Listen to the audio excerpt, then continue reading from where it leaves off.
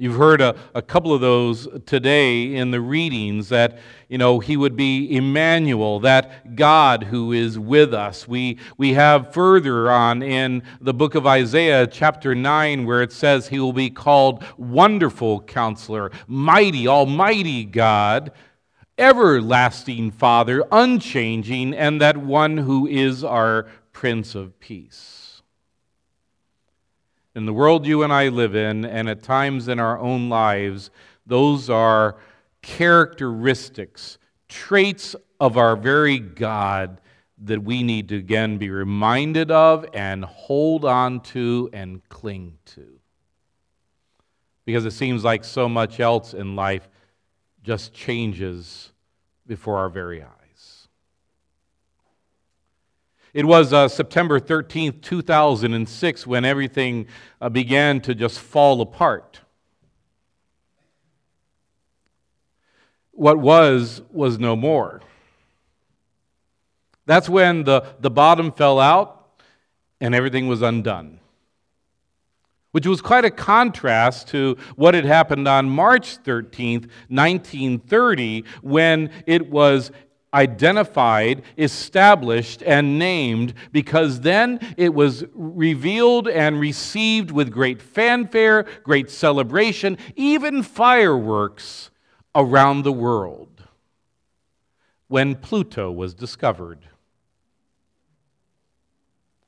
But everything began to change on September 13th, 2006. That's when the International Astronomical Union met in Prague, and they decided that Pluto was no longer a planet. Pluto was demoted. Pluto was dismissed. Pluto was rejected. Pluto was now officially called an asteroid. Asteroid number 134340. You all got that? No test, don't worry. But what was now no more. 1 minute, Pluto was a planet. Another minute, Pluto was no longer a planet. Demoted, devalued, dismissed, rejected, hosed, put off the team, however you wanted to describe it, and the world was actually quite upset. What? I know the names of the planets. How could it no longer be a planet? It has been all these years. But it was no more. That was such a big deal in 2006 that the top new word of 2006 was Plutoed. Pluto, a noun, became Pluto, the verb. Plutoed. I think you and I know what that's all about, don't we? We've been there. We've been demoted. We've been kicked off the team. We've been rejected. We've been dismissed.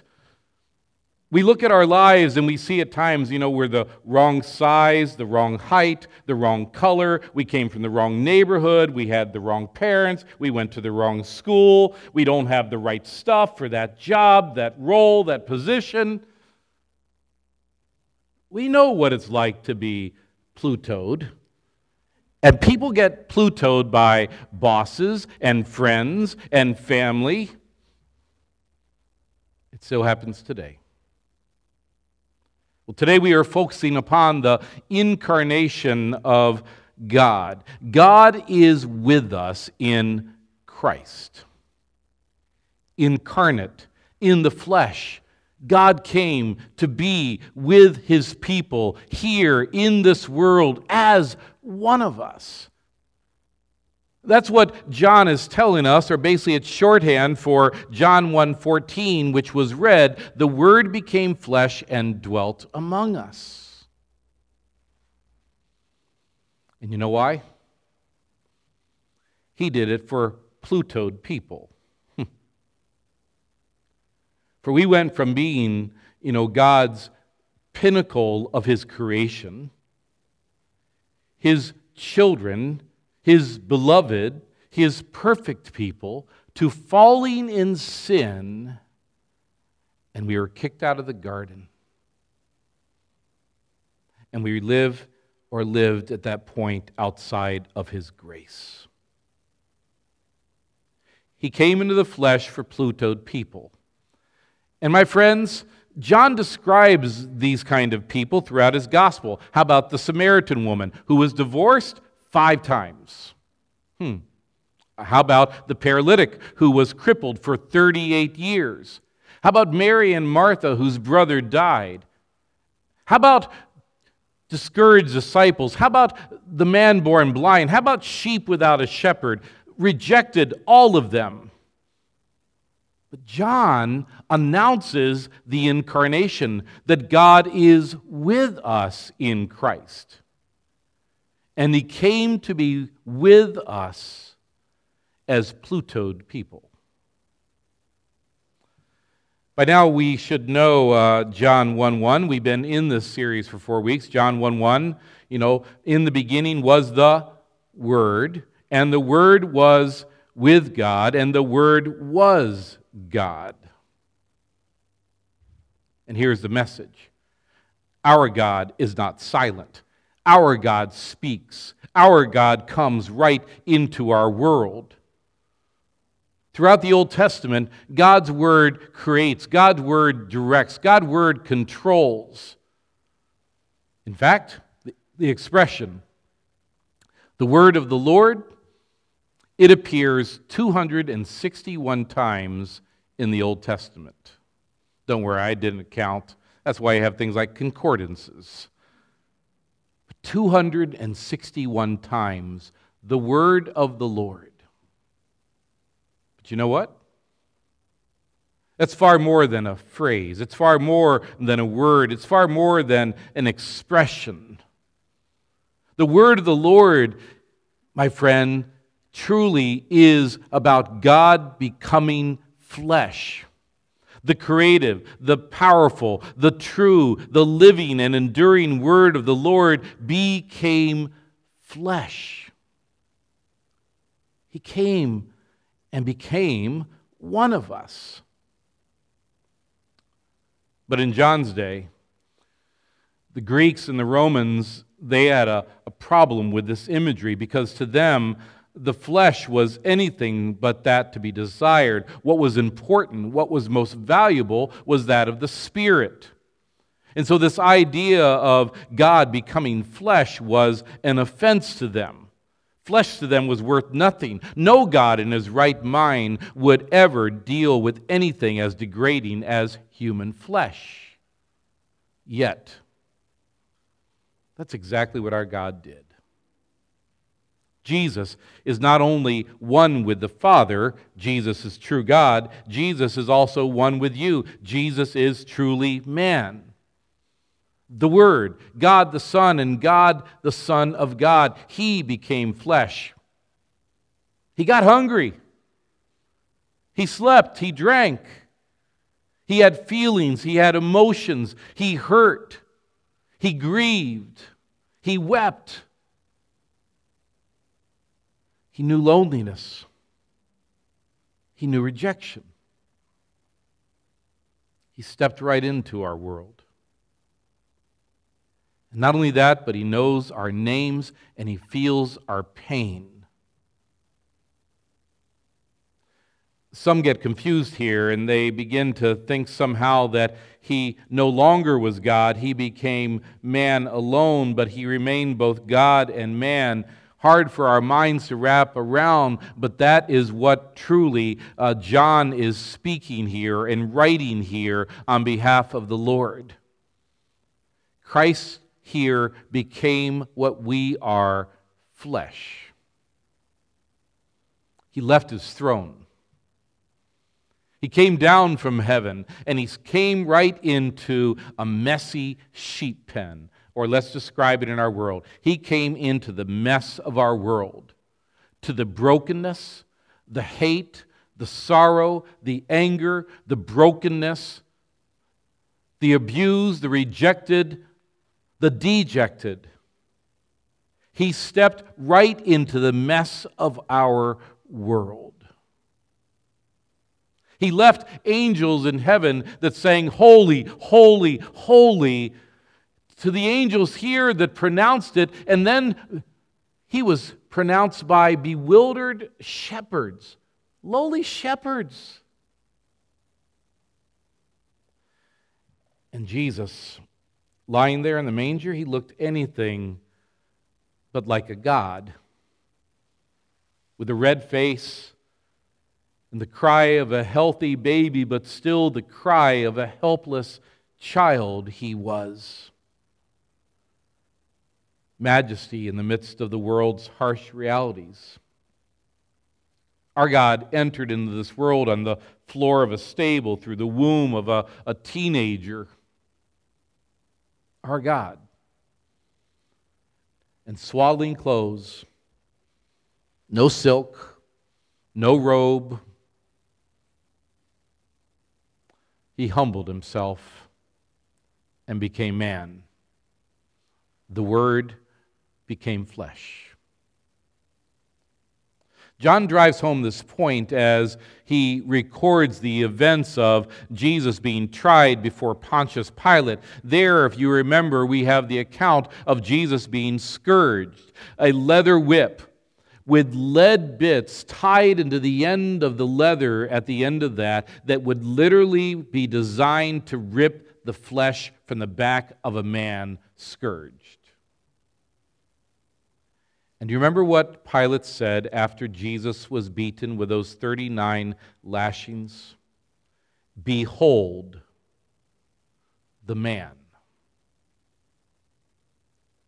Flesh, blood.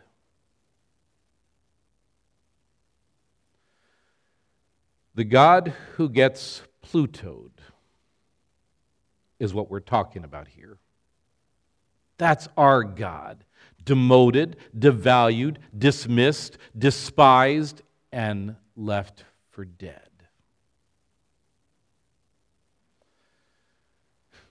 The Word became flesh and dwelt among us.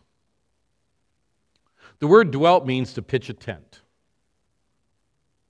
And it comes from the Old Testament concept that we first see when Moses, as the people were making their way to the promised land, built the tabernacle, a tent for God to dwell in, to be with his people Israel as they made their journey to that promised land. And Solomon, he continued this when he built the temple for God to dwell among his people there in Jerusalem.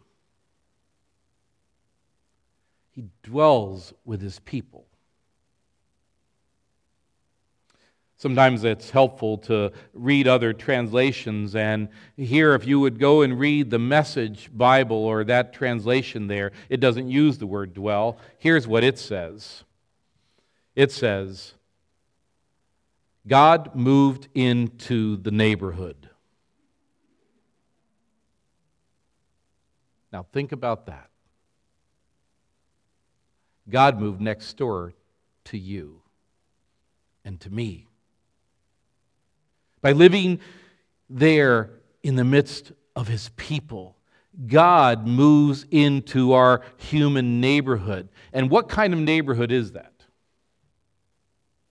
Let's look beyond the facades of the lawns and, the front of the house and, maybe even right now, the decorations and everything else. And what does that neighborhood look like? That neighborhood, it is filled with places where we hurt each other with words and actions, where we ignore each other's needs because we're too busy or we have our own agenda and no time. Our neighborhood is filled with mixed up and messed up people. Our neighborhood, where we carelessly Pluto people with accusations and condemnations.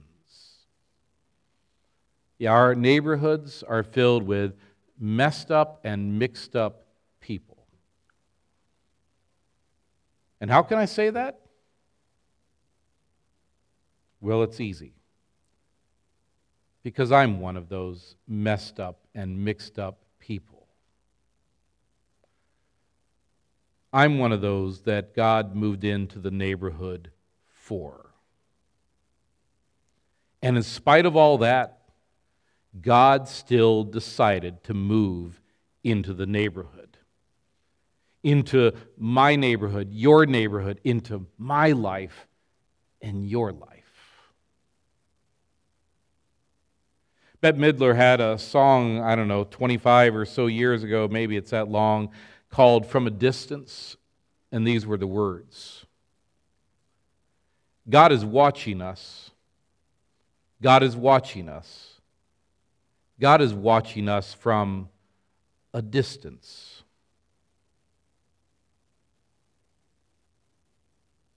Do sometimes you feel that way?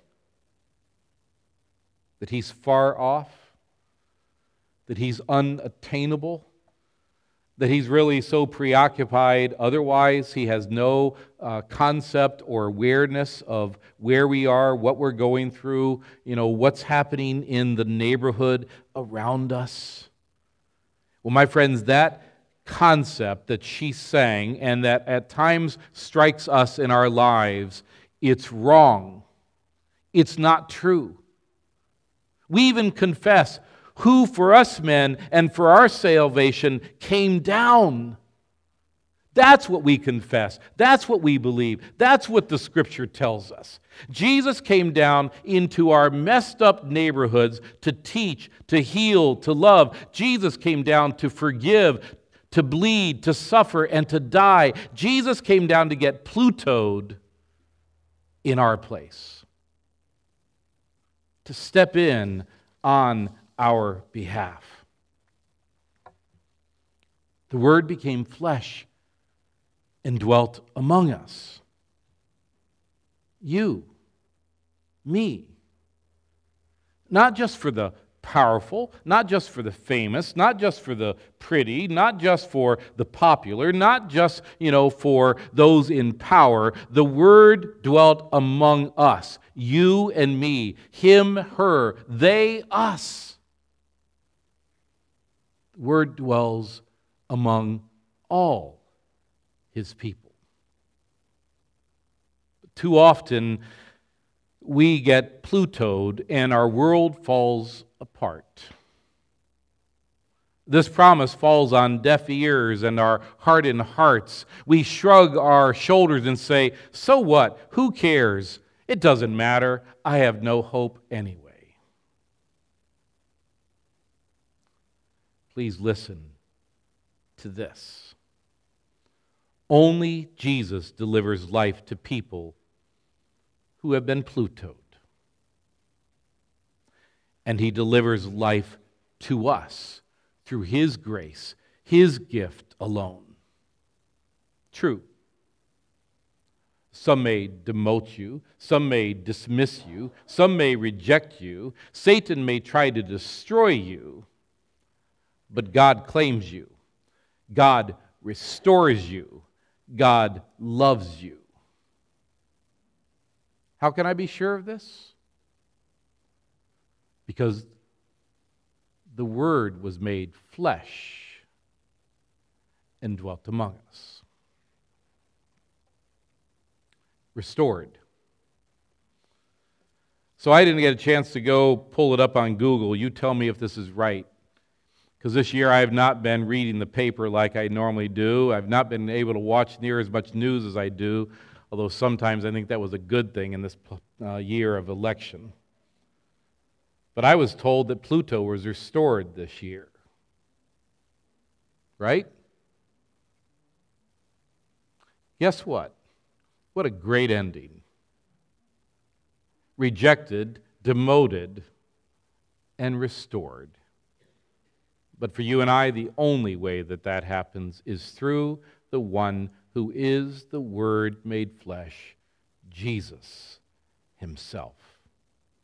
Let's celebrate that restoration. Amen.